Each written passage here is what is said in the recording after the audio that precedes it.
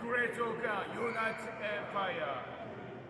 今日は試合があった。そして彼がエンパイアの応援してくれるんですよ。みんなブローキンケーブルポッドキャストよろしく。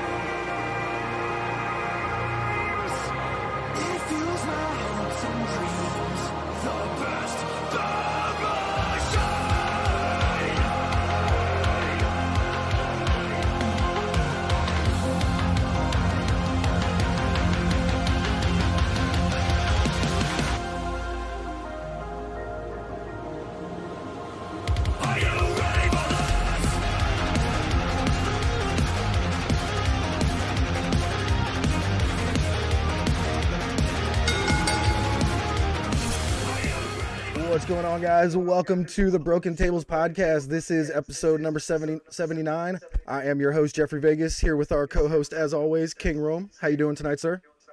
Doing excellent, man. Awesome, man. Awesome. Excellent episode of Dynamite tonight.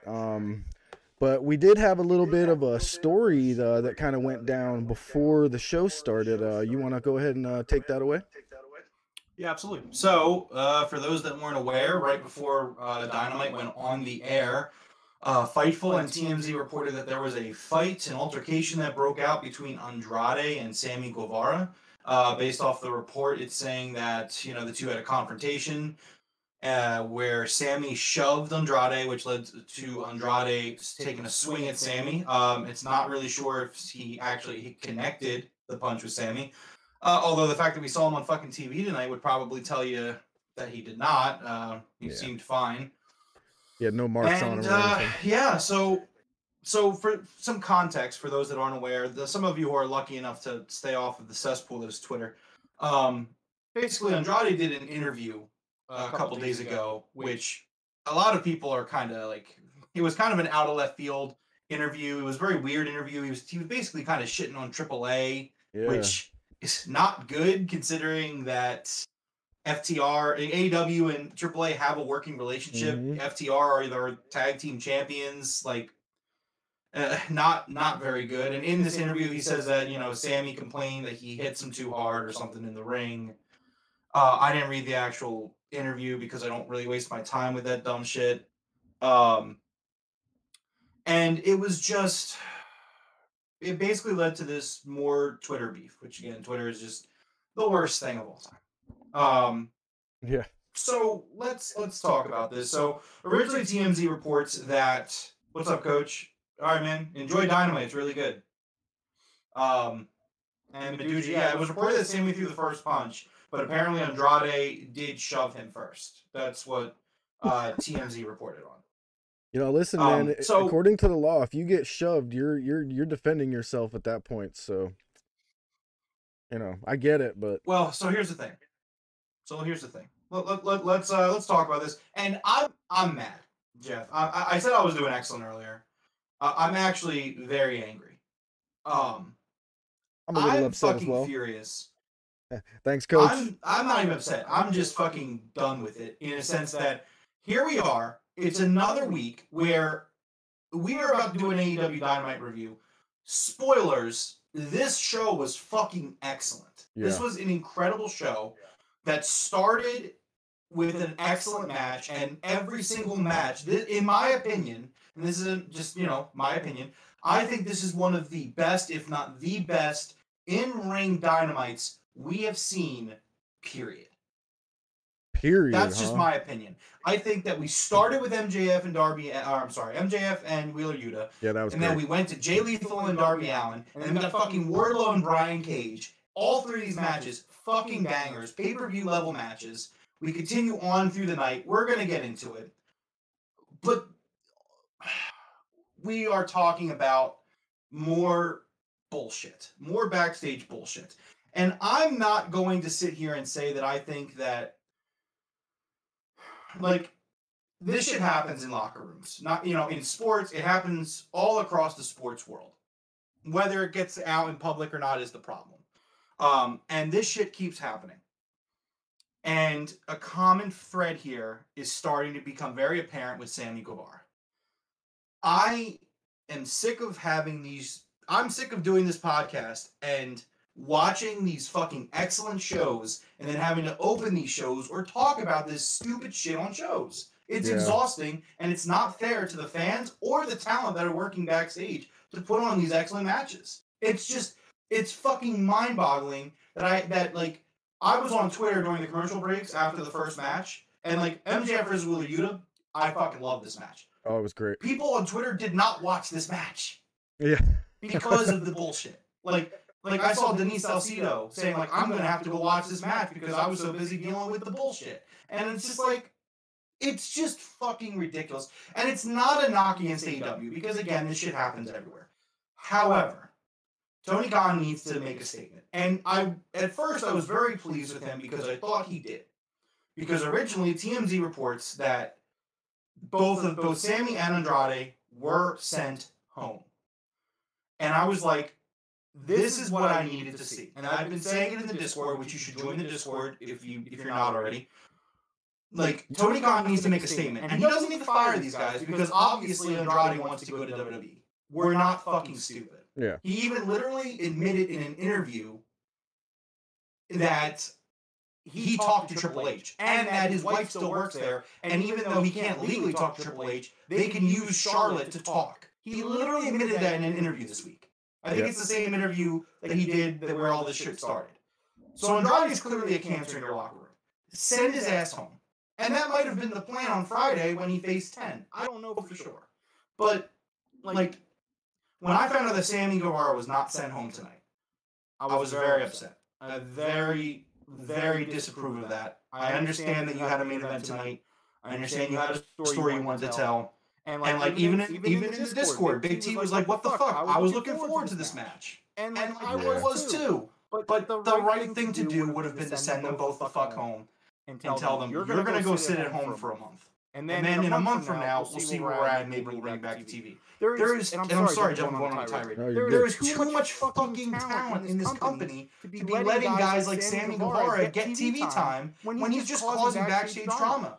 I have a report from, hold on, I want to get the source right, because I saw it right before we went on the air. Sorry, give me 1 second. Here, real quick, we got the Dad World Order podcast coming in with a subscription and a follow on all of our social medias. He saw us on Dynamite. He actually saw our poster. So hit us up. Welcome to the podcast, Dad World Order. Right now. He said, mind blown by the ending to the main event. Both of them should have been sent home, should not have been turned into an angle. Amazing show that ended on a turd. I mean, I wouldn't say it ended on a turd. It just ended on something that I was like, really? Whatever. But I thought it was a great show regardless of that. Chad, is the echo gone now? Can you guys let me know, please? Rome's voice is duplicated. Okay. I can fix that. You can fix that? Yes. Okay. Well, I muted the stream. I should have fixed it right there.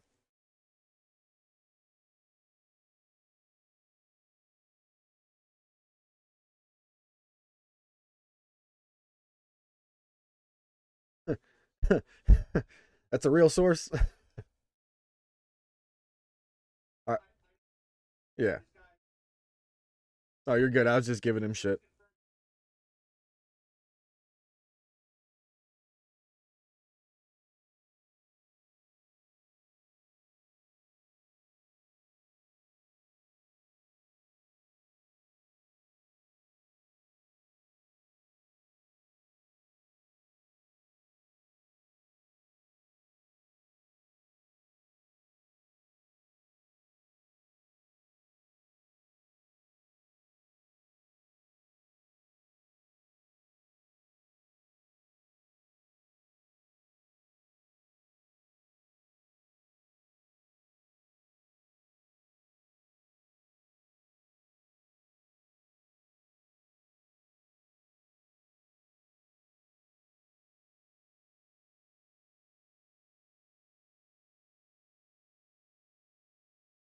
problem with it is that Andrade literally tweeted out that he would see Sammy on Wednesday. Like, did we really think this wasn't going to be a fucking issue? I got it. I figured it out, guys. Sorry about that. I think you were muted for a minute there, but you're good now, I believe. Did anyone hear the report? You were muted for about, I'd say 30 seconds to a minute. So if you want to go back and say the report there, go ahead. Okay, so the report was from Steven Muehlhausen, as confirmed by multiple outlets and sources. Andrade was sent home while Sammy Guevara was still at Dynamite, getting ready to compete for the main event. There are those in the back who were upset that Guevara wasn't sent home as well by Tony Khan. So basically, like, it's just Tony needs to understand that, like, you need to set a precedent with this. You can't control. It's all right, Meduja. As long as we can fix it and keep moving, that's what matters. Like, Tony needs to set a precedent. He can't control guys fighting in his locker room. That's just a sports thing. Like I said when I was muted, there was literally a fight on the Warriors today. Like, this shit happens, it's fine. I'm not going to sit here and say AEW is doomed, the locker room's in shambles, because that's not the case. No. Based off a Fightful report, there was actually a little, when this whole Sammy Andrade thing broke out, people were actually angry about the Sammy Andrade thing because they thought that the locker room was doing great, and it undermines the work that Jericho, Danielson, and Mox had put in to fix things. So you have this locker room that is just sick of the bullshit, and there's just a few bad eggs, and Tony needs to send them home. He just needs to send them home. I understand not wanting to fire people. I understand that right now you're in a war with WWE. Whether people want to admit it or not, there is a war. That's just a fact. Yeah. Whether WWE is the one that made it the war or AEW did. It was WWE, by the way. They're the ones that made this a war. But at the end of the day, you don't want to just let a guy like Andrade, or Sammy Guevara for that matter, walk onto the free market. You just don't. You want to let him stay under contract. That makes sense. The problem is that you need to set a precedent that these guys aren't going to do it. Send their asses home.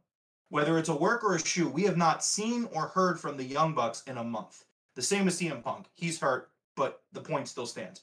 You are capable of sending these guys home. Fucking do it. Just send Sammy home. And then we're going to talk about the main event, but it was so fucking tone deaf. So tone deaf. To let this match end in a way where you have, and I understand, in pro wrestling, wins, losses, they matter, but they also don't matter. But to have Sammy just pin Daniel Garcia like that felt like the most tone deaf ending to a match. Like, it just blew my mind. I was like, surely they're going to have Sammy job out here. Like whether that was the plan originally or not, surely that's the plan. Yeah. But they didn't end up doing that. They ended up going along with what I assume was the finish all along, which was to have Jericho hit Garcia with the belt from outside the ring when Aubrey wasn't looking, and for Sammy to pin Garcia with no finisher. And I thought that was just fucking atrocious. Yeah, I mean, I didn't like the ending. I never liked those distraction finishes for a main event, but, it is what it is. Well, I don't mind the finish in a sense of it happening, period. My problem comes again with Sammy doing it. And I'm sorry, Jeff, that I'm going on a tirade here because, we're about to have a really great show where we talk about a lot of great stuff. Yeah. And we're going to bring this up again because, unfortunately, Sammy's in this show twice. And Ty's in this show twice. So it's just like... I like to think that Tony doesn't want to rewrite the show right before, so he's just going to deal with it after. That would be my main line of thinking at the moment. I understand that. And I sympathize. I completely understand it. Like when we were in the Discord as the show was going on, and everyone's like, well, what are they doing with the main event? What are they doing with the main event? I understand why that's an issue. My counter argument is you need to set a fucking precedent. Send him home. Jericho is in a group with other guys who are in the building. As we saw, they were all in that promo tonight. You could have very easily, even if you wanted to do it a storyline thing, you could say that, I don't know, just come up with something. Even if you don't want to just say on TV, hey, he got into a fight with Andrade, we fucking sent him home. It's wrestling. You could book it in a way and people will understand. The fans in the building were booing Sammy Guevara tonight with Go Away Heat. They knew what was going on. Everyone knows what's going on. They Like hated his AEW's fan ass base is tonight. very smart. And they don't baby us very often. But this felt like something where it was like, what the fuck are we doing here? Like, why are we not sending Sammy home? Sammy had absolute go away heat tonight. It was not heat in a heel sense. Anytime Sammy did something cool, they said, "You still suck." Yeah, you still suck. You still suck. And that's go away heat in AEW, because here's the thing: when wrestlers do something cool in AEW, the fans respect it. MJF is the most hated man in wrestling. Well, not these days, but even when he was the most hated man in wrestling, when he did something cool, people fucking cheered him for it. Dude, he did something cool tonight, man. He pulled a move I never fucking seen before. That shit was incredible. That was insane. And again, like, that's the fucking wild thing, is that this show is so good. It's such a great show. And like, I swear to God, like, I'm getting the anger out now because I was gonna say, I've nothing else to be angry. You would think that this is like the worst Dynamite ever with how fucking pissed off I am. But it's just like, you're doing a disservice to so many people, to fans, to talent, to Tony, to yourself. Like, you're just not fucking helping. And then Sammy does this vlog, right? He goes on to, again, sorry, I'm fucking pissed. He goes on yesterday, and he does his vlog, and he basically says, people are just immature, there's so much drama, and I'm like, dude, you're the one that's fucking bringing this drama out and acknowledging it. And it was really funny because we was, again, in the Discord today, and Swerve Strickland, I shared this tweet from Swerve, and Swerve said something along the lines of, it's not about who starts the fight, it's who escalates the fight. And Sammy Guevara escalated this argument. We can say that Andrade started it. That's very true. And Andrade should have been sent home. And he was. But to sit here at 10:38 Eastern, after Dynamite, the fact that happened at 8 o'clock, I know, I'm trying to let it out. It's fucking crazy to me that this is something we have to talk about. The fact that he did this shit like right before the show went on the air, and it had to be like right before, because this story leaked at like 8:03, like literally as Dynamite was starting. it was probably the moment Andrade arrived. He probably was like, "Where's Sammy?"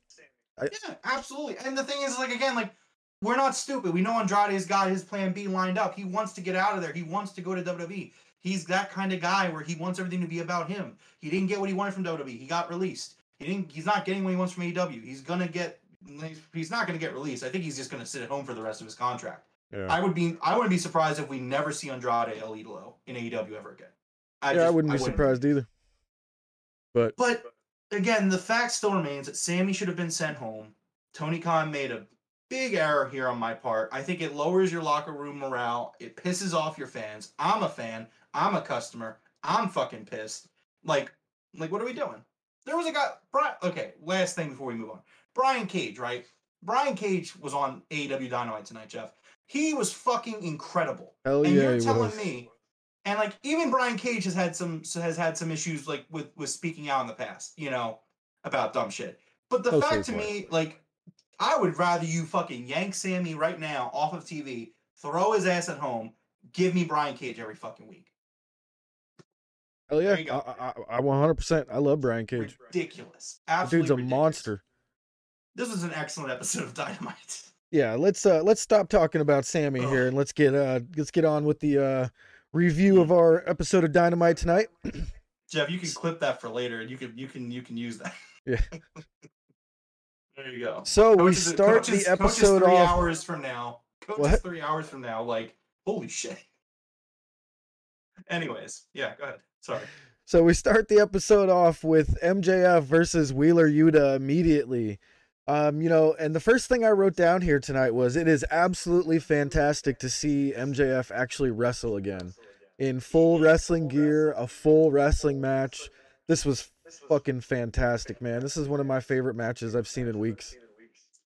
Yeah, I completely agree with you. I mean, this was his first legitimate match since getting February. powerbombed 11 times by Wardlow. I don't even call that a legitimate match even before that, No, I wouldn't. And even then, he faced Shawn Dean in a countout match. Yeah. That was leading up to I was leading up to the Wardlow match as well, I think. Or was that the Punk match?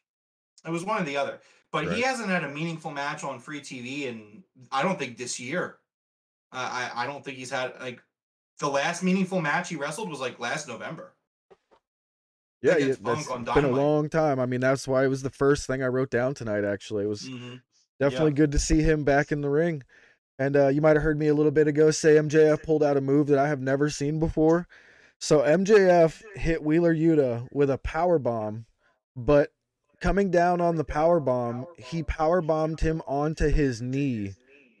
That was insane. I have never seen that before. That looked absolutely brutal. Mm. Yeah, I thought that, man, this was such a big moment, such a big night and match for Wheeler Yuta, because obviously MJF is a star, and we've talked like Wheeler is a star. Like I know we've talked about it, and he is. But like this was the match where I really feel like, not that it clicked, but like MJF being like an S tier. Like remember when we did the rankings? We did the AEW tier rankings, and MJF was an S.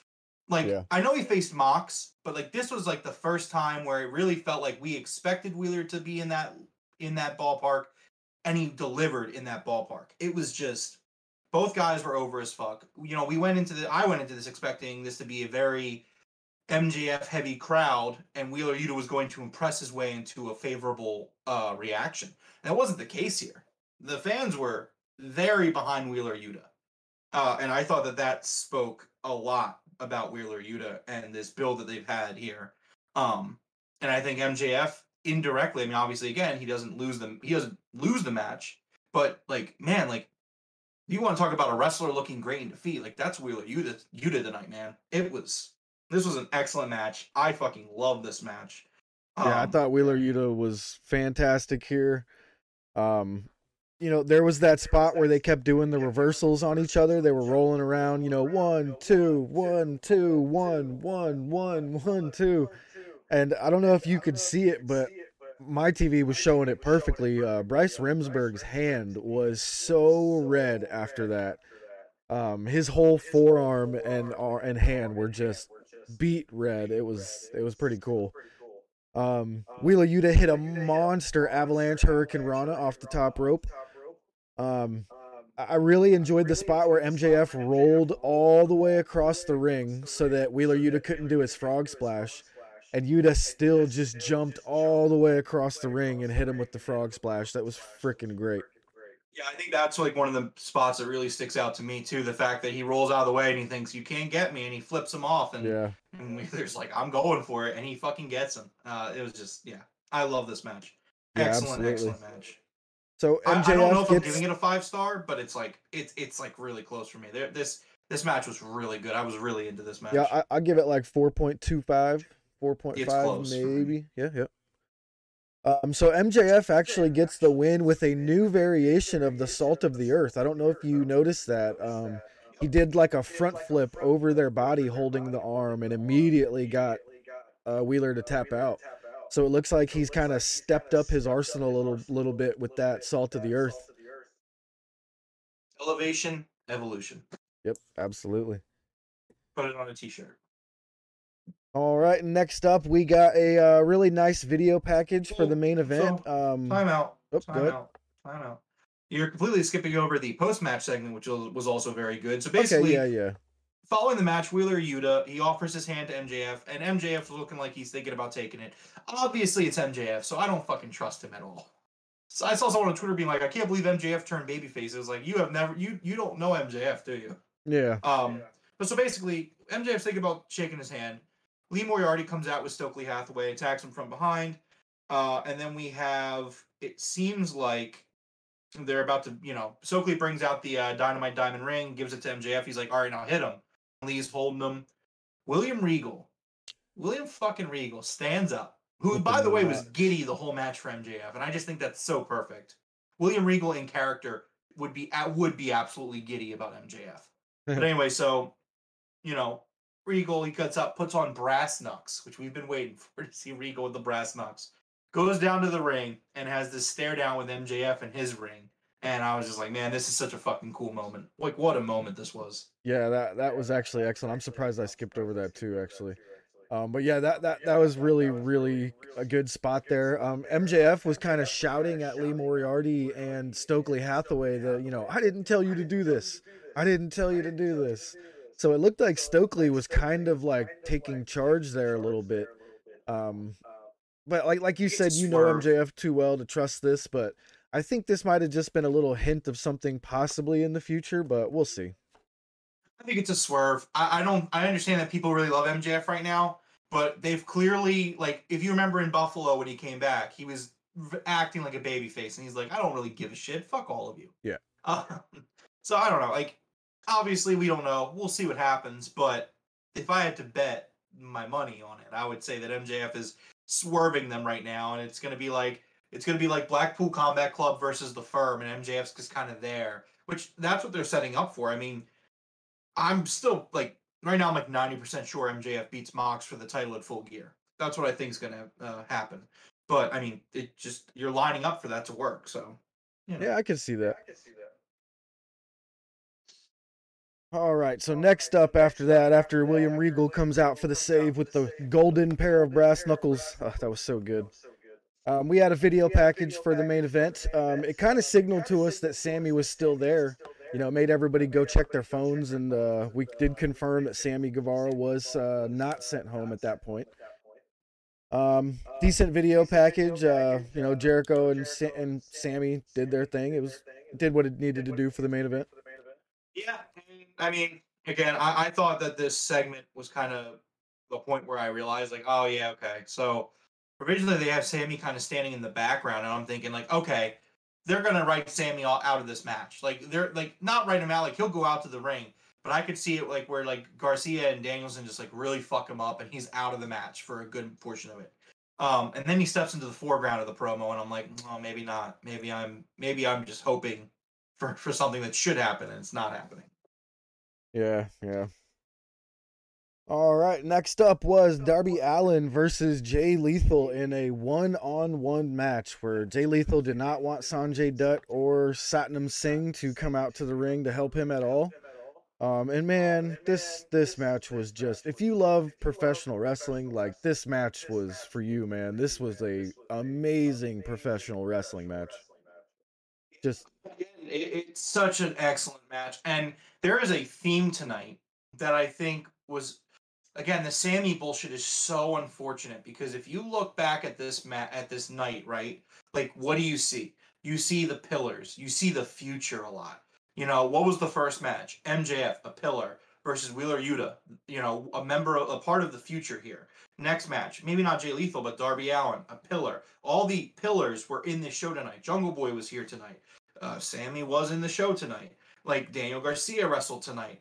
yeah. Look at the women's match. Willow got the pin tonight. Like it felt like a very young show. And this match kind of continued that trend for me. And what an excellent match. It really was. I love this match as well. I don't love it as much as the first one, but man, what a great fun match this was. Yeah, this was fantastic. Lethal worked over Darby's leg pretty much the entire match. Man, that dragon screw leg thing from the top rope looked so nasty. So if you guys know where they kind of do the little dragon screw throw with someone's leg, Lethal did it to Darby off the top rope. I'd never seen that before either. That looked nasty. Yeah, it was. Again, this is a wild match. Yeah, at one point, Sanjay Dutt and Satnam Singh come out. Jay Lethal sends him to the back, which kind of leads into this finish, where Darby wins. And then what follows is Jay Lethal and Darby Allin shaking hands. And a really cool ending post match. Scene. Darby was kind of asking him to shake his hand, and he wouldn't do it, and he started pushing him and shoving him, like, "Come on, shake my hand. These guys aren't, you know, you're not supposed to be with these guys." And eventually, he did shake his hand. It was pretty cool. Yeah, loved it. All right, next up was a really nice video package for the Embassy with Prince Nana and the Gates of Agony with Brian Cage. Kind of introducing everybody to them again. I thought this was fantastic. Led right into the match with Wardlow versus Brian Cage.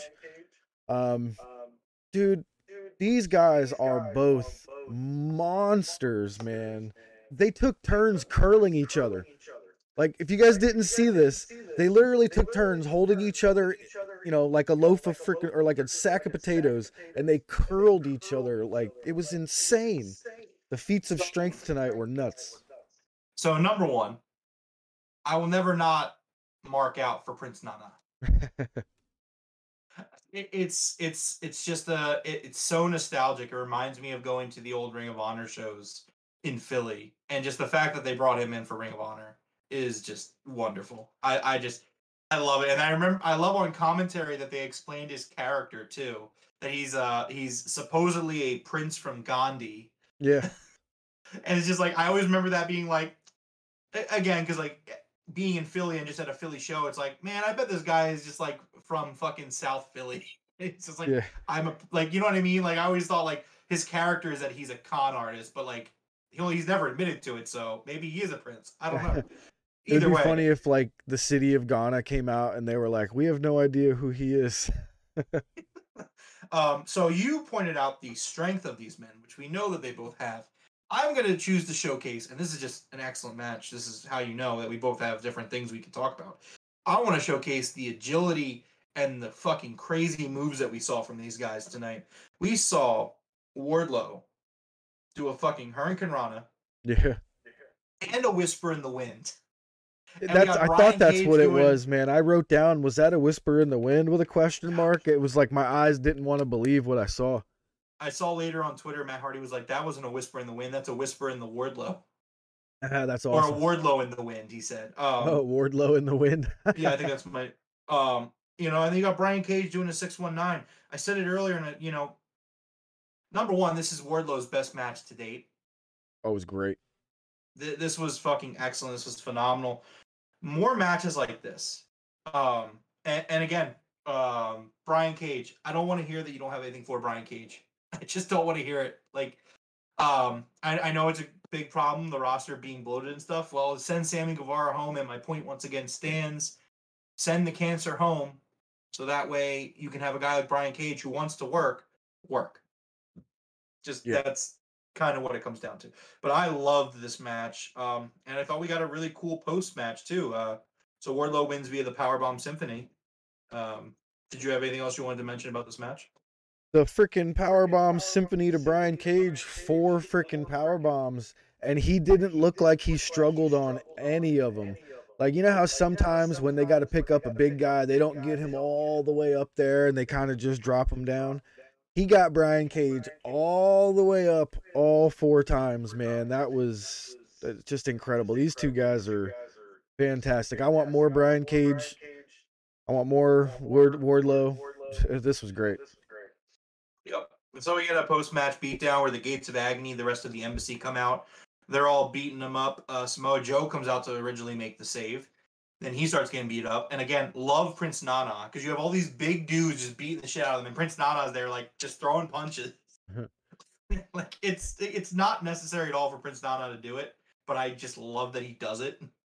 It gives off, like, really old school wrestling heel manager vibes. Like, where the manager will just be like, yeah, I'll fucking punch him. Sure. In which case, FTR appears and they save Wardlow. Yeah, I was expecting FTR to come out before Samoa Joe did. Actually, I kind of spaced on the Samoa Joe thing because I thought it was like 3-on-3.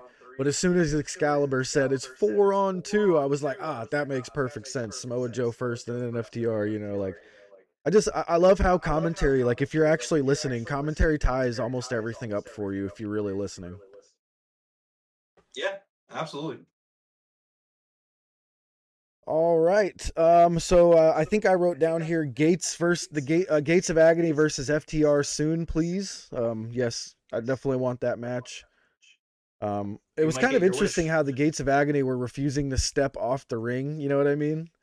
They kept having to push them off the ring, and I was kind of like, guys, don't you know how this works? You're supposed to get off the ring when the good guys come in. Like, get out. Yeah, but they shouldn't be. So here's the thing, right? And this is nothing against FTR, but those two big Samoan dudes should not be intimidated by anybody.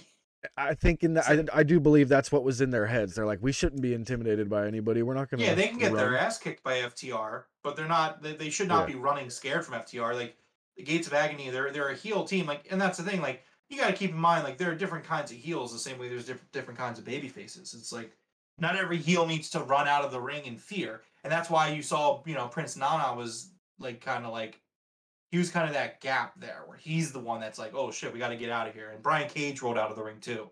because he's kind of doing, I guess, a more traditional heel thing. But these two big Samoan dudes, like, wow, they should not be afraid of FTR.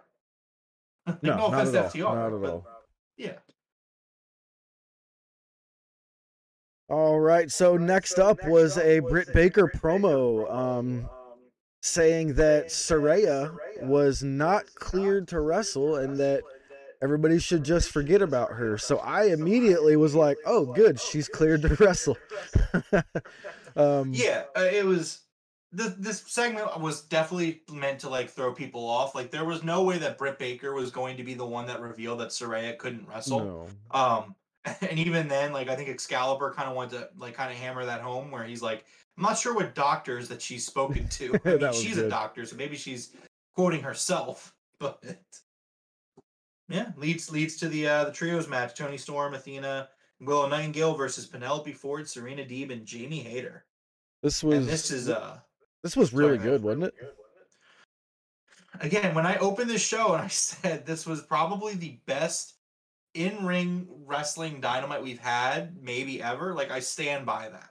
You would have to literally pull up an episode of Dynamite and be like, no, Rome, this was actually the best in-ring wrestling Dynamite ever. And then I would watch it and maybe I would agree, maybe I wouldn't. But in recent memory, this one takes the cake. Yeah, I don't think I would be able to come up with one that was better if I tried, you know? Yeah, I mean, it was excellent. This is another excellent match on this card. Another week of Jamie Hayter just being the chosen one. Tony's going to have to react to that sooner rather than later. I mean, I understand he's got a program that he has in his mind, which I feel like is leading towards Saraya and Britt Baker. Yes. But you might have to, I mean, maybe you have to do Jamie versus Britt first. I don't know. It seems kind of... it feels like we were about to pull the trigger on Jamie and Britt, and then they were like, "Oh, wait, Saraya's here. What do we do now?" You know. Yeah. But we'll see. We'll see where it goes. Yeah. But anyway, so yeah, this is an excellent match. It ends with Willow Nightingale pinning Penelope Ford, which felt like such a huge moment for Willow. And again, there was just this theme tonight, and I'm sure it was intentional, where it was like the pillars and the young guys and gals were the ones that really stood out tonight. Like, I'm sitting here, and I'm not talking about Bryan Danielson. I'm not talking about Chris Jericho. Yes, they were in the main event. Yes, they were great. You know, I'm not talking about Mox's in-ring work. He had a great promo tonight, but, like, sitting here after Dynamite, the positive things that I want to talk about are MJF, Yuta, Darby Allin, Willow Nightingale. You know what I mean? Wardlow and Brian Cage. Like, these are the guys I want to talk about. You know what I mean? Yeah, it's funny that you point that out. I actually didn't notice that all the young people were winning until you mentioned it earlier. You know, that's a very good observation there. Thank you. That's what happens when this wrestling is so fucking good and enjoyable. I just sit there and I just fucking absorb it all in. It's excellent. Real quick, I am changing our thumbnail to the Acclaim. So if you want to take over for a moment here, go right ahead. Sure, absolutely. So after the match, we had Britt Baker and Saraya do a stare down, which of course they end up getting physical. There's a whole big fight. I'm watching Saraya fight Britt Baker. I'm like, yeah, she's cleared. Oh yeah, that was great. They kicked the shit out of each other for a minute. Yeah, there was some good action going on there. You had Rebel, not Reba, kind of being like, oh, don't hit me, and she fucking kicks her in the face. That was really cool. Super kick. I want to say that this was a great bounce back from last week. And this is the thing, again, with AEW, is that when they make a misstep, the course correction is always so strong. Because if you listen to last week's episode of the Broken Tables podcast, Jeff really liked last week's women's segment. I did not. I thought that the DNA was there, but I felt overall it fell really short of what it was trying to accomplish, which was put over the women's division. You know what I think they did tonight? They put over the women's division. Yep. You had Willow Nightingale in there, pinning Penelope Ford, and they're not even like the top girls in the division. Both looked phenomenal. And then, again, here, it's just like, this was a much better segment that got the point that last week was trying to convey into it. And it's just great segment. Really enjoyed it. Yeah, I think you hit the nail on the head there saying that, they accomplished what they were trying to accomplish last week. That was, that's exactly how I felt as well. So next up, we had Roosh and Jose, the assistant, talking to Private Party. Andrade obviously was absent due to him being sent home, as Sammy Guevara should have been. We and you know what? Watching this segment and watching the Roosh Hangman match tonight, Jose and that act, they don't need Andrade. No, they didn't at all. I thought Roosh fit in perfectly with this dynamic here between him and Jose. Like, I think very easily you could take Roosh and just insert him into the Andrade thing. Yeah, absolutely. I completely agree. You could take Andrade out of there, and I wouldn't miss him. I haven't really seen him in the ring very much. He's not that good on the mic. You know what I mean? Like, and Jose with Roosh works for me. I'm fine with it. Yeah. And so again, like, some real mixed messages here because Jose's talking about how Private Party are never there. They're never doing their part for the I guess it's still the Andrade family office. But he's like, I know Matt's been contract tampering with you. Do the right thing. And I was like, this is a kind of a weird like thing that they're making into a storyline. I don't know how I feel about it necessarily, but I mean, all right, dude, he even said they said like, or what, and he's like, or we'll take you to court for tampering. Yeah. I was like, whoa. Yeah. Well, that was the thing, right? Because you didn't watch Rampage on Friday night because we had went to the show, but I wanted to watch it because I realized that there were no promos that were shown. And they do this promo on Friday. We didn't talk about it because we didn't do a show on Friday. And it's just this crazy segment, kind of like this, where like they're talking about contract tampering to Andrade's face. And Andrade's like, what's going on? And I'm just like, I can't tell if I'm being worked or not right now. Because it's like, I don't know. Like, something's going on here. Like, I don't know if everybody like in that promo was ribbing Andrade because everyone fucking knows that he's talked to fucking Paul Levesque, which fuck off for that, by the way.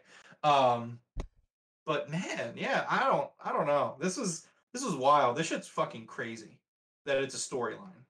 Yeah, I do think it's funny that they're interjecting that in there. I think they're just like letting the E know, like, listen, we know what's going on. Yeah, just fucking wild. Yeah. All right, next up we had National Scissoring Day, which oh, dude, Tony Schiavone saying "Scissor me, Taz," and him going "No" was one of the funniest things I've ever heard. I lost my shit. So first, we start with number one, a podium in the ring. There are very few things in a promo that I fucking love more than a podium in the ring. I think they were going with a theme of this was DC and congressmen and stuff like that. It felt like he was being a senator. He was using the old thumb fist. You know what I mean? Like, so I have a really crazy parallel I'm gonna make in a little bit because I saw a sign that made me think about this, and I went down this whole rabbit hole. But first, I want to do justice to the segment itself. So we get a banger of a rap from Max Caster. He's talking about insider trading and being homegrown talent, and just it was really good. First of all, loved it, absolutely loved it. And then we proceed to they're the hottest act in wrestling right now. Oh, dude, they're so over. It's crazy. It reminds me, honestly, like completely, like no, like I'm not like being sarcastic when I say this. It reminds me of the crowd reactions from the Attitude Era. Like, it just I felt like watching this crowd tonight was just a crowd from the 90s where it was just like there was literally a fucking South Park character sign in the fucking crowd tonight. So good. Like, it just felt like an old school crowd from the 90s from the Attitude Era where like the Attitude Era had these great gimmicks that people really got behind, and like when people got behind it, everybody was behind it. And that's not to say that things don't get over in AEW or other places anymore, but it just had a different vibe to it. It just had a completely different vibe. And so they're just kind of they're just taking a victory lap during this segment. Bowens is just kind of talking about, you know, they're the top selling shirt of the year right now, and the shirt's only been on sale for a month. They're just going through all this stuff. They say that AEW now stands for the Acclaimed Every Wednesday, which, like, I was like, let's fucking go for that. Just some other things I thought was great is Bowens calls himself the Sultan of Scissoring. He explains that scissoring is a handshake. It's a sign of friendship. Then they start talking about Swerve, setting up for a rematch. And then we get they start referring to him as Sneaky Swerve, which Sneaky Swerve, dude, that was so good. I was laughing so hard. So good. And then we get Billy kind of jumping in here, doing the DX thing before the reunion. He did his part of the DX thing because he's not going to be there Monday because they don't have the fucking balls to invite him to Monday Night Raw. Even though he's one of Triple H's best friends, you would think that if it's not a war, right? Like, there's no competition. Why not invite him? But, whatever. Yeah. I got to point out something that Max Caster said here. So in his speech, I'm about to. He says there's no red, there's no blue, there's no left, no right. It's going to be the first bipartisan scissor ever. And dude, I was sitting there just like, dude, these guys are just like made for me, man. Because I'm right down the middle. You know what I mean? Like, these dudes are so made for me. I love these guys. They're great. Yeah. So I'm getting there. Again, there's a lot of good stuff for this segment. So then Max is talking about it's a church. He does like a church gag where it's like in church, for those of you who aren't aware, in church you kind of get to a point where they say, greet your fellow man, look to your left and to your right, and greet the congregation. And it's like, you're supposed to shake hands and say, peace be with you. So Max tells people to get up your scissors, turn to your left and right, and wish peace to your fellow fans. And it's like, peace be with you. Peace be with you. And I'm dying at this point because I fucking loved that. And then Max kind of talks about how his dad won the Super Bowl for the Redskins 40 years ago, which I didn't even know. Thought that was really cool. Yeah, I didn't know that either. I was like, what? and he's talking about how, which first of all, 40 years ago, LOL, fuck Washington, go Birds. But he's talking about how, like, Max's dad's ring, he wears it to this day, and it means so much to him. And Max, like, this is what the title means to me. And then, like you say, he tries the Acclaim. Here's what my notes is. Here's what my note says: the Acclaim tried to unite America. Swerve ruins it. America is in shambles. And I think that no truer statement has ever been spoken on the Broken Tables podcast than the Acclaim tried to unite America. America in shambles due to a failed attempt. Oh, that was funny. And then Swerve comes out. Swerve doing some great heel work. It's crazy. It's almost like somebody predicted that he was a heel a month ago. And I like how he said Rock beats Scissors. Yeah, that was great. And then Mark Sterling shows up. And you know that Mark Sterling shows up just to be able to do the line. As he's walking past Swerve, he's like, by the way, paper beats rock, you idiot. Yeah. Love Mark saying he was right about Swerve. The Acclaimed, they pretty much beat the shit out of him. We get Billy Gunn set up to face Swerve next week on Dynamite. And America is somewhat saved as the Acclaimed scissor to close out the segment. Great segment, man. This was one of my favorite segments of the entire year. So I saw a sign during this promo segment. It's not really a promo, it's a segment. And it's, the Drake meme where it's like, and then it's like, yeah. So the first one where it was like, was DX. And then the second one where it's like, yeah, it was the Acclaimed. And like, it kind of dawned on me and clicked on me that we are talking about the Acclaimed the way we used to talk about DX. Oh, yeah. And like, we're talking about like Tony Khan saying like, oh, people in school are scissoring each other. And, like Swerve is like, people are going to get sent home from school for wearing these t-shirts. That's who you want as your champions. Like, and it just kind of really dawned on me that like, holy shit, like the Acclaimed are reaching that level. Obviously they don't have the tenure, but like they're the first the Acclaimed. I don't but like they're carrying that torch of kind of what DX used to stand for in today's wrestling world. And I drew that connection for the first time. And being a former, not former, I love DX, but being a big DX fan, and then kind of looking at the Acclaimed, I'm like holy shit, like I see that in them, which is fucking incredible. I mean, DX, in my opinion, one of the, if not the best faction of all time, you know, up there with like the NWO and stuff. So But, I like, love this, what like, Swerve said, how he said, 2 decades ago, kids were getting suspended for doing the whole DX thing. He's like, and now 2 decades later, it's going to happen again with the scissors. And I was like, that's so perfect. Like, it was great. Everything about I this just love that segment Billy was Gunn is just kind of there so to good. bridge that gap. Yeah. Because he does his DX thing, and he just fits in with that vibe. I guess that's what I'm trying to say, is that the Acclaimed have the same vibe today that DX had back then, and that is a very high compliment for me. But like, yeah, man, like I just love the Acclaimed. I think they're so over right now.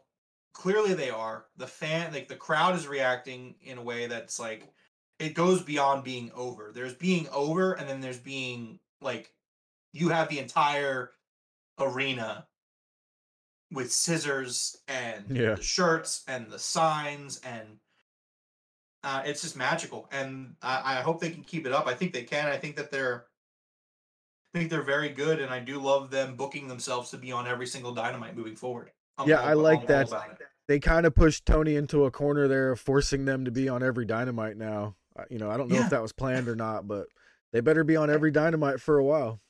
And then again, this is also kind of, again, to speak into that comparison I'm drawing between them and DX, where it's just like, when DX would go out and do a promo, it wasn't always the most coherent thing, but everything they said was awesome. And the Acclaimed, it was the same vibe tonight. It was just 3 guys in the ring, kind of jumping from point to point.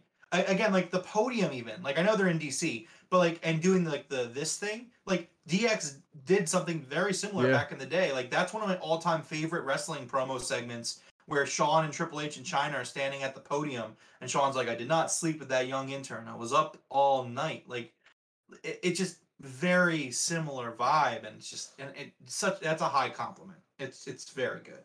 Yeah, absolutely. All right, so next up was a Dark Order video package against the Death Triangle. So for Rampage, I believe we're going to be getting Death Triangle versus Dark Order. Yeah, so Tony Khan tweeted out about 30 minutes before the show, which again is probably about when the fight happened. He said that Andrade versus 10 was off, and instead we were going to be getting a trios title match with Death Triangle defending against the Dark Order. Okay. Initial thought was, okay, like, once I realized the Andrade thing happened, I was like, okay, well, I mean, they had to book something on the fly, so I get it. But then my instant second thought was like, oh great, it's the Dark Order. And like, this segment was like exactly why I fucking hate the Dark Order. Like, they were kind of taking it seriously, but then of course John Silver has to start talking like Pac. Yeah. And I'm like, it was a miss for me. And I know that I have a bias because I'm just tired of the Dark Order. It just didn't land super well with me. I was just kind of sitting there like, now, okay, well, you're just talking about how Brody Lee died 2 years ago and it was 2-year death anniversary. Like, could you take the match a little bit more seriously? No, so they were actually talking about his last match anniversary is coming. Well, that's up. what I meant. Sorry, the anniversary of his last match, not his death. He died in December. But did you notice? I don't know if I've ever heard 10 speak before outside of BTE, and 10 spoke. He's done a little bit. To me, that was the first time I had ever heard 10 speak. I was like, "What the hell?" Yeah, no, he's done a little bit. Okay. Nothing too crazy, but I mean, I don't know. I don't want to be down on it, but I was just kind of like, okay. I mean, you're not a big fan of the Dark Order. I get it, but if you are a fan of the Dark Order, it was fine. It is what it is. I'm sure it'll be a great match. We'll see what happens. I mean, again, it's not that I don't consider myself a fan. I love everybody in the Dark Order. That's not my problem. My problem just give them something to do. Give them direction. I know. And maybe this is that. So I don't know. Maybe I shouldn't be complaining. Maybe we'll figure it out. I don't know. We'll see.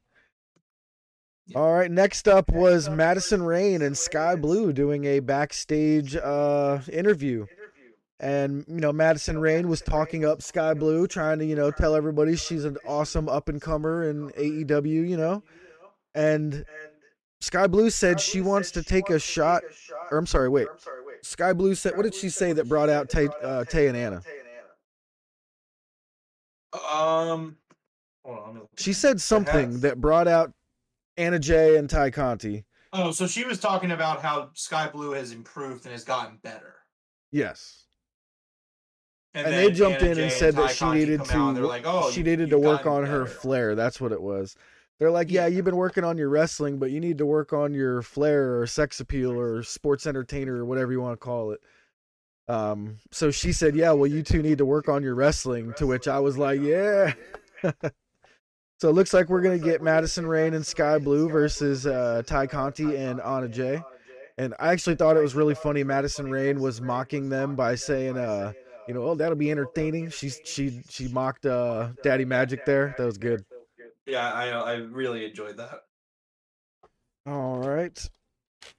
Let's see here. Next up, we had Roosh versus Hangman. Hell yeah, dude. One of my favorite matches in a while. This was so good. So the camera cut away, and I was so regretting that they did. Did you catch what Hangman did when the bell? Hangman offered up the fucking scissor to Roosh, like the code of honor, dude. I wrote that down. Yes, I was like, let's fucking go. Like, of course. And again, I just love Hangman. If there's something that I've realized in this past year, I've become a Hangman Adam Page guy. Yeah. I'm absolutely on board with Hangman. Any Hangman Adam Page hate, I don't want to hear it. And I could just hear it now. I hear the coach 3 hours from now being like, oh, he's not that good. You know, I'm the coach. I'm in the film room. Well, you don't have enough film on Hangman Adam Page. You need to go back. And love you, coach. That was not that mocking. I don't know why I did that. That was just dumb. But he's probably in the film room like, oh man, Hangman, I just don't have enough film on this guy. Like, you need more film on this guy. Is my point. Yes. This guy is phenomenal, and here he is. He's coming out. Instead of offering a handshake, he fucking offers the scissors, and I'm just like, that's great. That's perfect. Yeah, I really wish they would have shown them. I do believe they did do the scissor thing. I think Roosh is used to the code of honor. I think he did do it back to him. I hope so. I would love to get some clarification. I'm gonna have to go on Twitter tonight and see if I can find something. Yeah, I'll have to check that out too. But yeah, and then what followed was, again, just an incredible match. Like, I feel like this episode is so funny because it's just the duality of me. Because it's like, I was so mad at the beginning. And now I'm just sitting here like just pure bliss. Like, this was just another excellent match on this card. Like, just keep moving down the card. And it's just like, excellent. Just another excellent match. Yeah. So there was a guy in the audience with a jersey on. This was a basketball jersey that said Flint Tropics. Do you know the name of the movie that's from? No. So, do you remember the Will Ferrell movie where he creates a basketball team and it's like in the 1970s? Is that from that? Yes. So that was the name of his basketball team there. That's hilarious. I thought that was great. I was like, yes. All right. No, that's awesome. All right. So, this match was unbelievable. We had a huge buckshot lariat for the win with Hangman there. After the match, Private Party comes out. Remember Roosh was saying you guys better do the right thing. So Private Party comes out, but with no music or anything, Moxley shows up walking through the audience and just scares them away with a glance. He just looks at them and shakes his head no. And Private Party are like, we're out, and they just turn around and walk away. So we get Moxley and Hangman coming face to face. Moxley says it has been 3 years he's been waiting to face the Hangman. He said he'd been watching him grow through AEW, watched him become champion. He says they've both beaten everybody except each other, and now it's time to see what's going to happen with that. I actually thought this promo by Mox was absolutely fantastic on Hangman here. He said to him, you're just like all the other dumb kids around saying stupid shit that gets you in trouble. Had to be reference to the whole Punk situation. And I was like, thank God they mentioned it somewhere else. Like, I thought it was great that they mentioned it. So that took that. For me, that was the final nail in the coffin of that whole situation. Well, so while I do think that happens in this segment, I thought that was a reference to Sammy. I took that as a reference to Sammy. Yeah, he could be talking about Sammy too. Yeah, absolutely. Because what he says is, he says, you're still a kid, just like all these other, and just like all these other kids, you're talking shit that you can't back up. And by saying kids, I kind of assumed he's talking about Sammy there. Oh yeah, absolutely. But however, that makes perfect sense. Yeah. Mox does say something that I took note of. Mox says that Hangman is all that's standing in his way from becoming the top guy in AEW, from becoming the best in the world. Yeah. Did he say best in the world? He said best in the world. Oh shit, I missed that. I don't know how I feel about that. I completely agree with you, where I think in a sense that this was an excellent promo from Mox because it just puts Hangman over really subtly, but it's just like, you have your top guy who we've talked about like since Brawl Out, like your top three guys who have just been really who really carried us through the past month. Obviously the young talent shined, but it was Mox, Danielson, and Jericho. And to have Mox take Hangman, and it's just like, again, there is that section of fans, the coaches out there, the coaches of the world, the Juhasses of the world, that just don't get Hangman Adam Page. And, you have Mox coming in, like, Mox is putting him over. He's like, I've been waiting for this. You're the guy. I knew you were the guy. I've always known you were the guy that I was going to have to face to officially be like, I'm the best in AEW. And it was excellent. Even though it's Mox and he's obviously the veteran of the locker room, one of the veterans, it still fit the theme where it's like, we have young guys getting put over here. Hangman wins a great match against another young guy in Roosh, because Hangman is still, he's on the cusp. He's that bridge between the young guy and the older guys. But it's just putting these guys over, putting the future over, making the future relevant. And I think that that's a really meaningful thing to do on an anniversary show. Yeah, I completely agree. Like I said, I didn't even notice it till you pointed it out, and I'm like, man, how did I miss that? But it's great. It's why you keep me around, Jeff. Absolutely. All right, so after this was, man, one of my favorite promos that I have seen in a while involving the ladies. This was a promo with Willow, with Jade Cargill. Willow's emotions in this promo like really got me, man. Like I got like emotional for her when she got all angry with them, and kind of fired back at Jade. Like, what if I'm 38-1? I don't know what it was, but this really, really came across well to me. I really liked that. Yeah, I agree. I think tonight really felt like, it was just, tonight was a big night for Willow. As like I said, it was the rest of the younger talent. It just felt like a real big night for them. And it felt like that for Willow. She got the pin, and then she has this segment, and that's by design. Like, there's a reason for that. Yeah. And I'm really torn, because I think that beating Jade should be a very big deal. It should. It will be. You're building up a streak. The whole point, you build up streaks, except for the Undertakers. Well, not even the Undertakers. It's all about execution. It was okay for Undertaker to lose at WrestleMania. It wasn't okay for him to lose against Brock Lesnar. Made no fucking sense. Anyways, the point of a streak is to break the streak, to put somebody over. And I think that there is not a lot of build-up to have Willow beat Jade. No, there's not. There's no way she should beat Jade. That being said, Willow Nightingale should be the one to beat Jade Cargill. Unless you're bringing in Sasha Banks, Mercedes Varnado.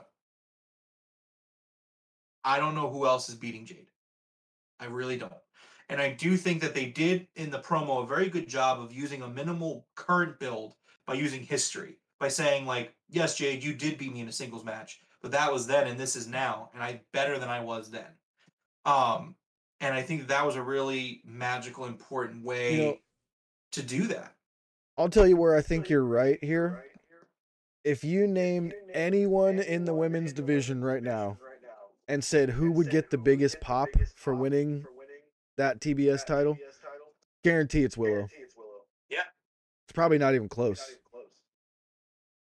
The people just love her. She's one of those it's almost like Hook. There's something about that personality that everyone's just like, yep, love that, love him, absolutely. Like, you know what I mean? Well, again, that's why people love what, like, obviously the in-ring action is always going to be extremely vital, and like how you can work a match is always going to be extremely vital. But the top tier wrestlers, at least in my opinion, are the ones that can do both. And one being in the ring, and the other being your character, your demeanor, like how people feel about you. And Willow has that kind of personality where you just want to get behind her. You'll want to cheer for Willow Nightingale. Yeah. And it just works. She kicks ass. She's so good, and she's just so charismatic. She oozes charisma, and you just, like you said, it's like Hook. Hook oozes charisma in a different way, sure, but it's just so perfect how it's done. Oh, that pounce that she does, man. It's like Keith Lee out there. Bam. Willow Nightingale is the kind of wrestler that can wake up a dead crowd. Oh, absolutely. I'll put it that way. She's the kind of wrestler that can wake up a dead crowd. And that's why they put her on Rampage, because we've seen it. We were there. Like, the crowd was like, "It's Rampage. We're tired. We're trying to hang in there." But you do get a little bit tired after a Dynamite. Dude, her and Jamie Hayter woke that crowd up, and they stole the show, man. All it takes is that music. The music, and she comes out, and she's jumping around, flying around, and it's just excellent. I hope that she's going to get signed soon. I want the graphic. I want the All Elite graphic. I know. And Friday could be the night. I don't want to get my hopes up, but I mean, I think she's actually going to be on the Battle of the Belts part, right? Yeah. So that's the TBS Championship live. And that's going to be live. It's live. So it's the first time we don't know who's going to win these Battle of the Belts matches. Correct. And it's going to be so good. I can't wait. I just want to take a second also to show appreciation to Tony Khan to finally getting this right. I mean, almost right. We have 2 hours of live wrestling on Friday. Live. We have Rampage, and then we have Battle of the Belts. And yes, it's from 10 to 12 again. Not ideal. But you know what? It's a step in the right direction, and I would much rather take 2 hours of live wrestling on Friday than the time slot change. I know you probably disagree with that, but give me 2 hours live on Fridays. That's what I want. I'm fine with it. It's just, usually means I'm going to do a watch along instead of a, after pod type thing. But we got someone in the chat. Fresh News 24/7 says, when the F are the Nightmare Collective coming back? Luther was a pillar of AEW. Luther is now a coach / trainer, I believe. I do believe Luther is helping train some of the younger talent. Yeah, he's working as a coach. I believe he's also injured. So that's why he's okay, yeah. I knew he was being a coach. I wasn't sure if he was injured or not. Yeah, he's been working as a coach, but he's injured, so he hasn't been wrestling. Serpentico's also been working as a coach. Yes. And according to Swerve, he's doing a fantastic job. All right, so next up after that excellent segment with Willow was Luchasaurus coming out with Christian Cage versus Fuego, who was already in the ring. And this could possibly go down as the fastest AEW match I have seen. He choke slammed him and he hit him with the cutthroat, and that was it. Game over. 1, 2, 3. It had to be less than, I'm going to say like 25 seconds, maybe 20 seconds. Yeah, it was a quick match. It was a squash match. I don't think it was any quicker than other squashes we've seen. More importantly, after the match, we get Jungle Boy comes out with a chair and attacks Luchasaurus and goes on to cut another phenomenal promo from him. Yeah, absolutely. That was a very good promo by Jungle Boy. Came out for the save. Basically told Luchasaurus, like, we were best friends forever, and you chose him over me. That was a good line.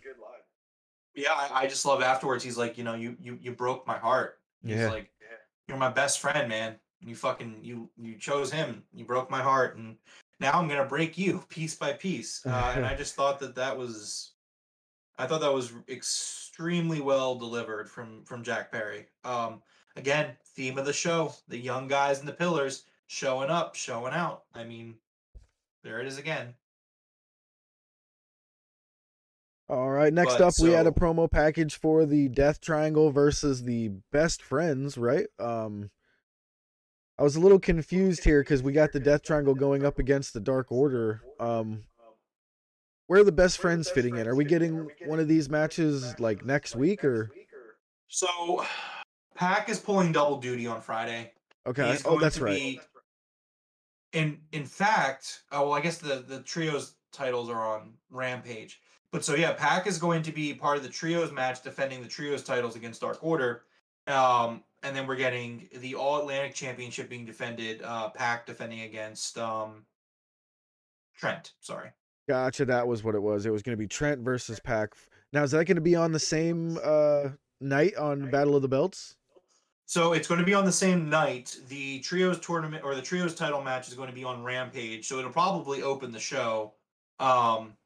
And then the Battle of the Belts is going to be after Rampage, immediately after Rampage. And that's going to probably, I wouldn't be surprised if they put Trent and Pac on last because of giving Pac a fucking break. That's going to be good. Yeah, we're in for a really, really strong 2 hours of wrestling on Friday. Yeah, I don't think Pac will have any trouble wrestling 10, 15-minute matches. He'd be fine. Sure, yeah. I mean, we'll see what happens. I'm sure he'll be fine, yeah. Yeah. All right, next up was the main event. We had Sammy Guevara and Chris Jericho versus Bryan Danielson and Daniel Garcia. Oh, go ahead. What?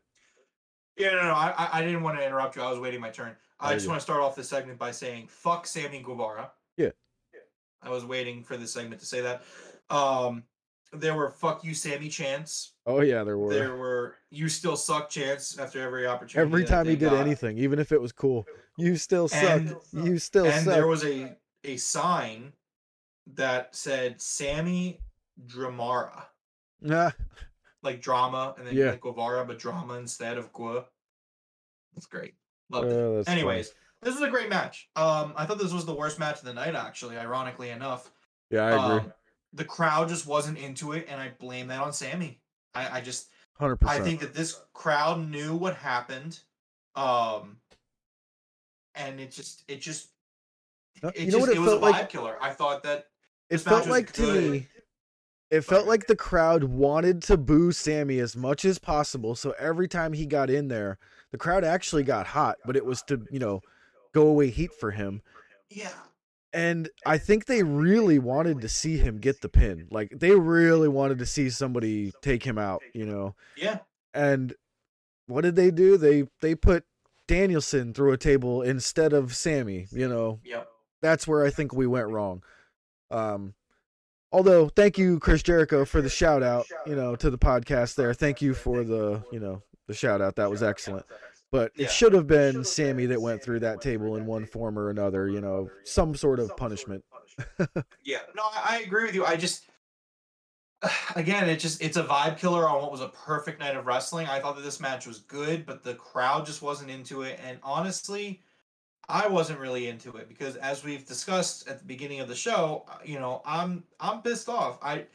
I think that AEW has so much going for it. And I think the company has so much going for it that I don't think it's fair to anybody, the talent, the fans, or anything like that, to just have Sammy come in and fucking ruin it, and or anybody. But Sammy's the one that's ruining it right now. At the end of the day, it's on him. I'm going to put the blame on him. Jeff is showing Is it a Macho Man? That is Macho Man. He just came out. I can't believe I found one. Oh, wow. That's nice.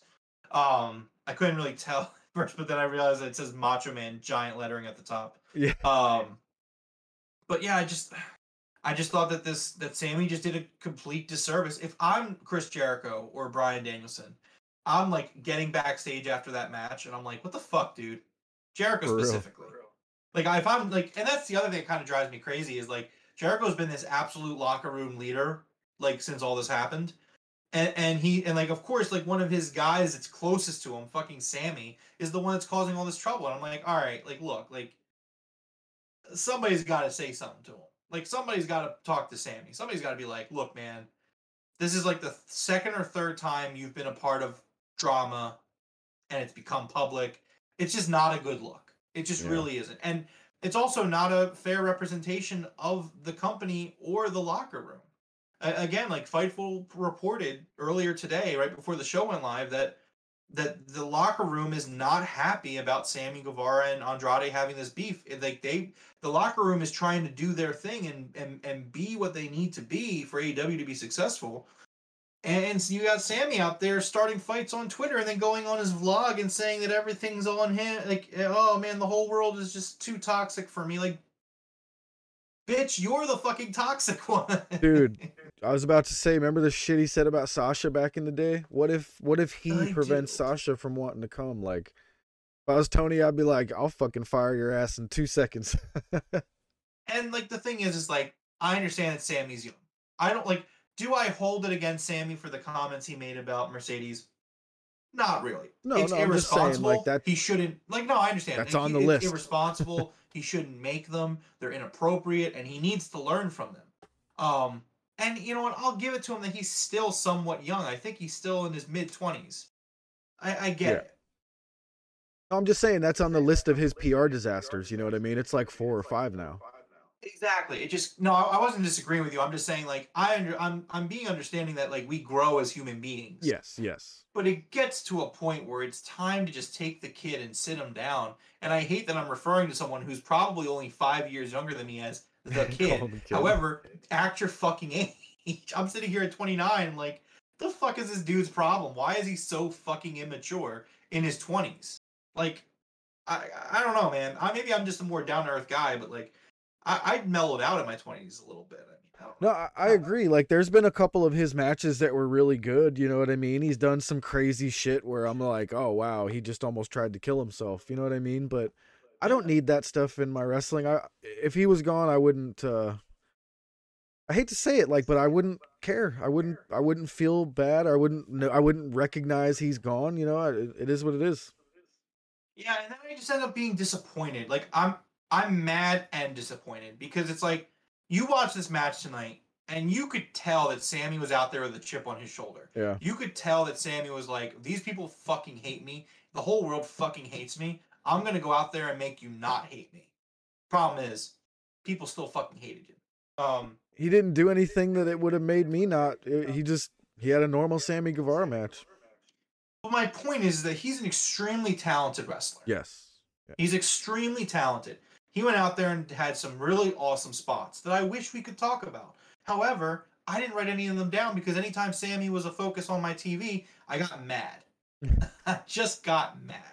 And it ruined my enjoyment of not the entire show, because I don't want to take away from the rest of the show. Minus the main event and the finish of the main event, and like the little Dark Order thing, which is just meh, not bad, but meh. Like, excellent episode of Dynamite.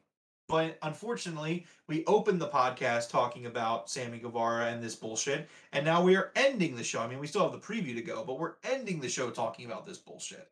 And, like, it just sucks. It just really sucks because, like, it just gotta be better. I think Tony Khan needs to set a precedent. I think you send his ass home. I understand you didn't want to rewrite your show. You send him home. I don't think we should see Sammy Guevara for a while. I don't think we should see Andrade ever again. But I don't think, like, tell Sammy, like, go the fuck home. Yeah, I would definitely. I would honestly, and I would have Ty lose on Friday too.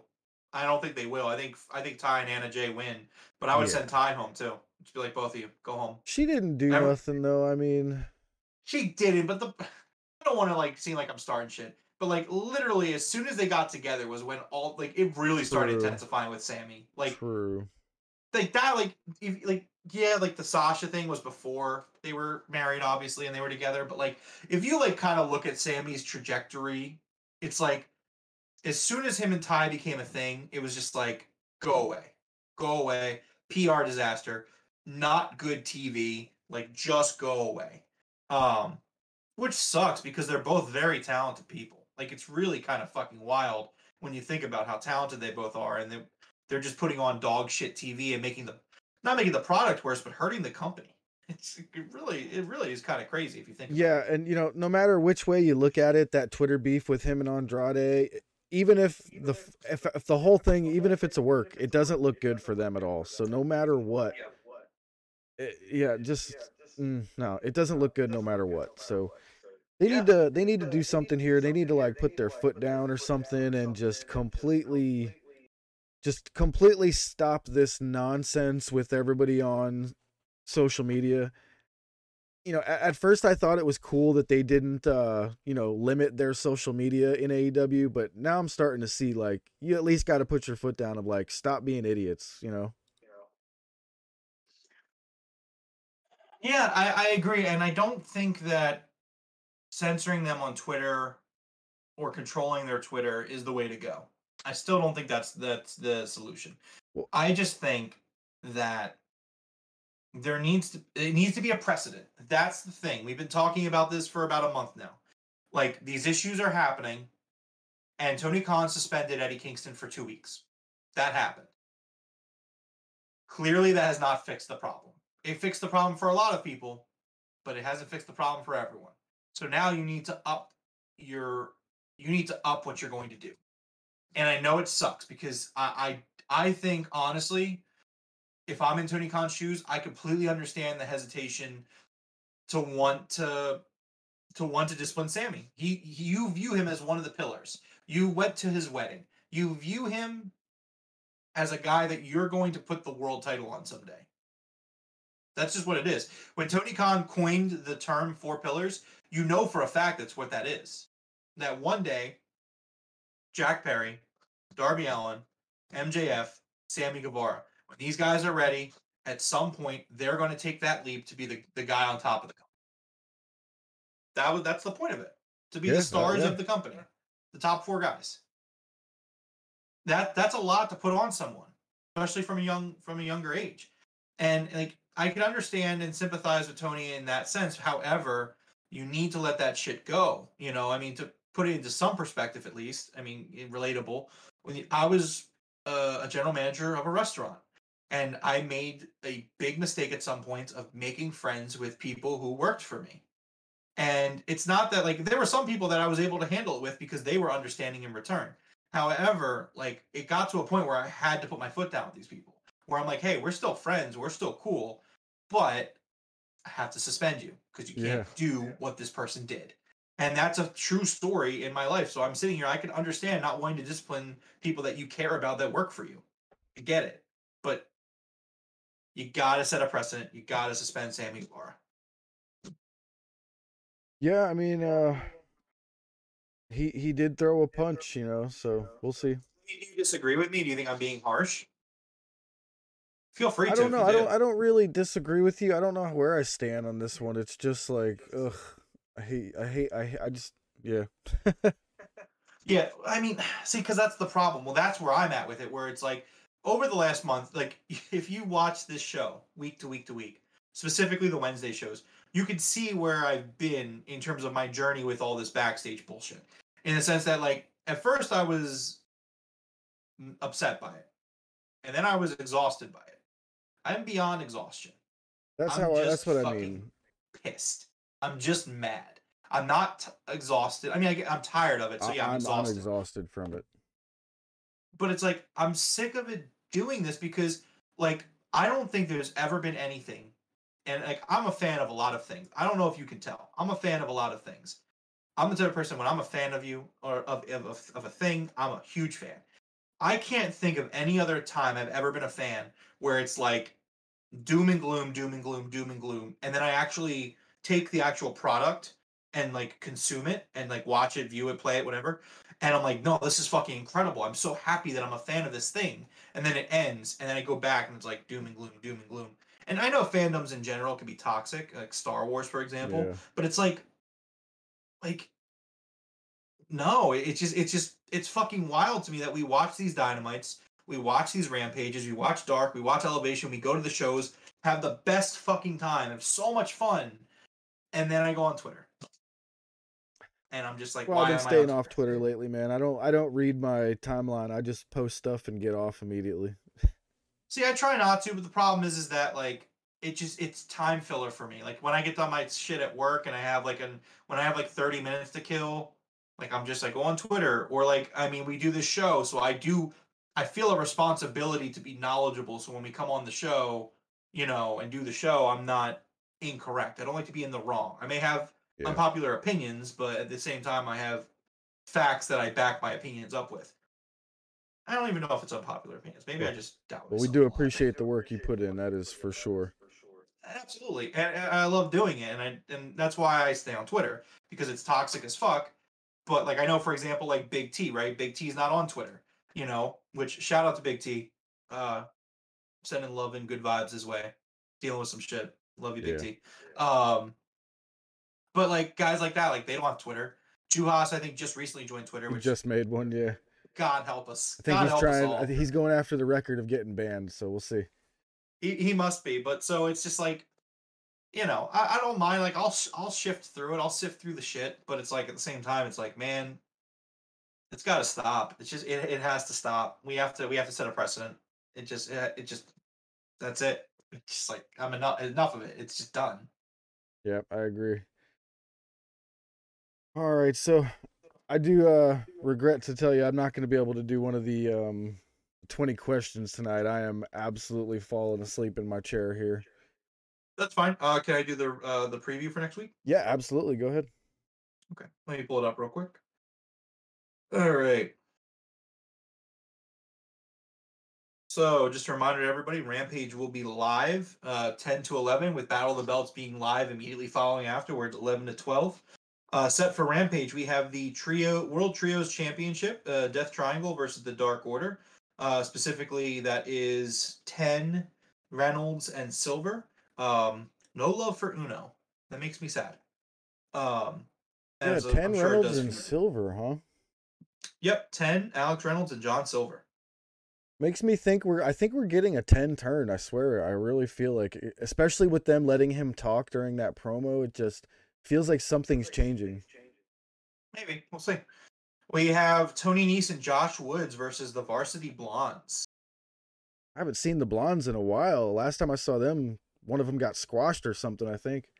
Yeah, it's been a minute. Yeah. Ty Mello and Anna JAS versus Madison Rain and Sky Blue. Should be okay.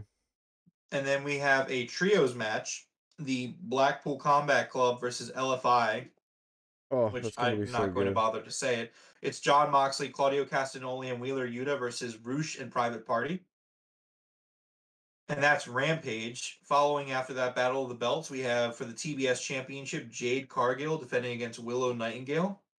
I can't We wait. have the match That's that going to be my Jeff match of the requested. night. Oh, yeah, that probably is. We have the match that Jeff requested. We have the Ring of Honor World Tag Team Championships. FTR defending against the Gates of Agony. Yes. And then we have the All Atlantic Championship match, Pac versus Trent Beretta. Ooh, that's going to be good too. Yep. For next week in Dynamite, they're going to be in Toronto, the first out of the United States AEW show. In Toronto, they're going to have Jungle Boy versus Luchasaurus, which I think it's really soon to be having this match. I feel like this isn't going to be the last match they have. There's also no stipulation to it yet, so I could see this being either a screwy finish or maybe Luchasaurus winning. I don't know. Or maybe Jungle Boy just beating him outright twice. I mean, that makes sense too, I guess. Yo, Coach Nick is catching up on Dynamite. He is at the Wardlow versus Cage match. He said, I'm loving this. Can they wrestle weekly? Yeah, man, that was one of probably my favorite match of the night, man. That was absolutely incredible. Yeah, I love that match. That was incredible. Coach, I'm sure you're going to go back and listen to the whole show. You'll hear how much I love this show. We also have Daddy Ass Billy Gunn versus Swerve Strickland, which, yes, in the title card, in the match card, it is listed as Daddy Ass Billy Gunn. That's awesome. Yeah, it's great. And then the last match we have announced right now is for the Ring of Honor World Championship, Chris Jericho versus Bryan Danielson 3. Ooh, Bryan Danielson, Chris Jericho 3. Now, quick question before you going back a little bit here for the Acclaimed. Is the Scissor Me Daddy Ass shirt, is that an Acclaimed shirt or is that a Billy Gunn shirt? It's an Acclaimed shirt. I agree. It's part of it was a line that was started by Bowens. Yeah. I understand your question, but I would say that it's an Acclaimed shirt. I was just thinking it's the best-selling shirt of the year, and I'm like, man, Billy Gunn with the best-selling shirt of the year. Yeah, well, I mean, Billy Gunn is daddy ass, but the scissor me thing is the Acclaim. So I Yep. don't know. I mean, like, if you want to get technical, I would still say it's the Acclaim, but I would also say that Billy Gunn is part of the Acclaim. I agree. That's what I I would agree. say. Yep. But yeah, so that is the lineup. I'm sure we're gonna have more to go through after Friday. Very excited for a live Rampage. Yeah, I So can't wait for the that's live Rampage and then the Battle of the Belts where we don't have a taped, outcome. I'm really excited for that. I think you might be right here about this Willow thing, man. I think Tony might be learning his lesson from the Acclaimed, and everybody really, really loves Willow. He might pull the trigger on this. I don't know. We'll see. I mean, at the end of the day, while you do want to make the fans happy and you should kind of react to how the fans react, you also kind of want to stick to your guns a little bit. If Tony has a plan, like, I won't be upset if Willow loses, but I do think that Willow's the person to do it. Again, unless Mercedes is coming in, which Yeah, I I'm not agree. saying she is. I still think it's extremely weird that she changed her Twitter name from Sasha to Mercedes. I also think it's extremely weird that she got followed by New Japan. I just think those things are weird. Again, we were joking about it in the Discord. I'm the guy that's connecting dots, just because, not because they necessarily will connect, but they could connect. So Yeah, I am going to continue to look at it like that. I mean, I think it's plausible. It's very plausible. Not completely not completely unlikely. I mean, I think I would actually bet more money that it's more likely we see Mercedes in AEW than Bray Wyatt, because he's going to be debuting the for the Fed Wyatt on thing is done and Saturday. over with. He's showing up on Sunday. You know what's really fascinating to me? Super fascinating. And, you could just say I'm just taking shots at the enemy, but that's fine. I don't care. The Raw ratings, and more specifically, the demo. The demo is going down. Could it be that Papa H is not the Messiah that everyone thought he was? I don't know, man. Ratings are a funny thing. I don't know. Well, so here's the thing, right? I haven't been making a thing of it because they are going against Monday Night Football. However, there are some interesting things that I'm looking at with it. I think number one, it's very interesting that they got killed by 2 football games on a Monday night and then did worse this Monday against 1 football game. I think that's number one. I think that's interesting. But That more is a so, the good demo point, is yeah. what the But demo, like, during things like this with football and stuff like that, like, the demo is really what you kind of want to really focus on. I mean, it usually is the focus in general. But I think the demo was really bad this week, if I recall correctly. I thought that it was not good at all. And then NXT's also was really bad, which is really funny considering it was a rebranding for them. yeah, They that were was the doing the bare surprising one minimum. to me. That NXT was really down, and it was supposed to be the fresh start, the new NXT, back to the black and gold or whatever they have it now, black and It's not black and gold. Again, like, see, this is the thing that gold gets and me. Like, white. it's just like, we're just gonna be like, oh, they're doing the bare minimum. Woohoo! Oh my god! Like, guys, we changed to this rainbow color set. Now we're changing back to black and gold. And just like, people were losing their fucking minds, and I'm sitting there like, it's just a color change. Yeah, Like, they're still it's doing the it's same it's thing. ridiculous. It's the same show. Like, oh man, but guys, they say wrestler now. Like, is your bar that low? Sorry. I'm Man. on the warpath tonight. Is your bar that low that, like, you're excited by them saying the word wrestler? Like, oh man, they said PWG on SmackDown. I'm like, is that special to you? Like, It's been I didn't forbidden know. for I so mean, long for them. You know what I mean? It's like getting the and I curse get as a it to an kid. extent, but like, is there really much difference? Is there, like, the matches go 10 minutes instead of 2 minutes? They still end in DQ finishes. Like, you still have people fucking, like, these fucking geeks running around with scissors. And I realize the irony of what I just said. But the tone is different. Yeah. But no, I don't know. It's just dumb. It's just dumb. You got Dexter Loomis running around like a geek. You got just all this dumb shit. I see things on Twitter and I'm just like, it's not good. That doesn't seem very good. I stay over on my side and enjoy what I enjoy, but I'm like, yeah, I kind of watch dumb. every now and then, but I can honestly say I haven't even thought about turning Raw on in probably a month at least. Yeah.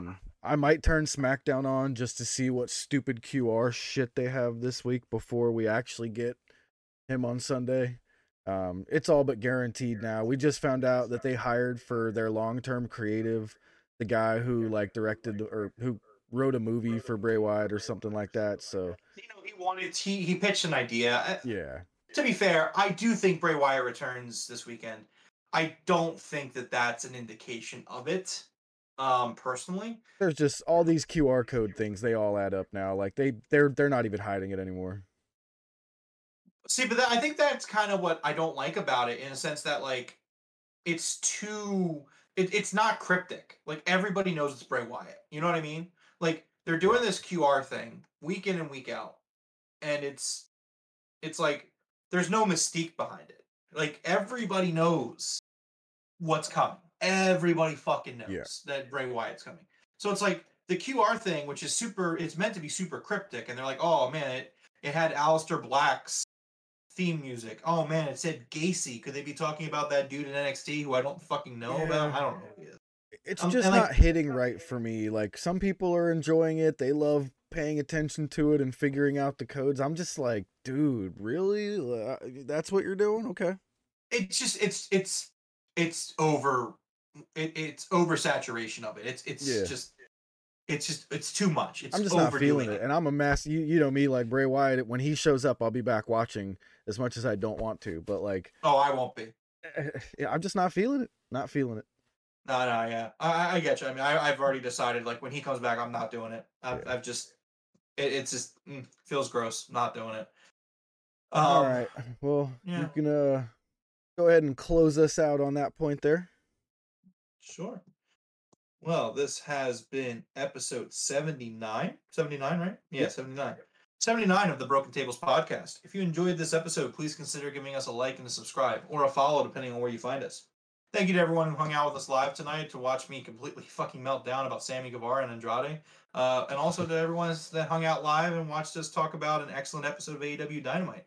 Shout out to everyone who's not listening to us live, everyone who's listening to us in the future, like the coach. What's up, coach? Thank you to everyone who also listens to us in other places like Spotify, Amazon Music, Google Podcasts, and Anchor. You can follow us on Twitter at Broken Table Show or on Facebook and Instagram at the Broken Tables Podcast. We go live on YouTube following every single AEW Dynamite, Rampage, and even pay-per-views. Looking forward to a live 2 hours of Friday night action. Good live 2 hours of wrestling on Friday. That I haven't seen that in a while. But yeah, see you guys then. Absolutely. Have a great Thursday. All right, Broken Tables Galaxy. The train is leaving the station, so we will see you guys on Friday for AEW Rampage live, along with the Battle of the Belts live. So until Friday, we will see you guys then. And just remember, top guys out.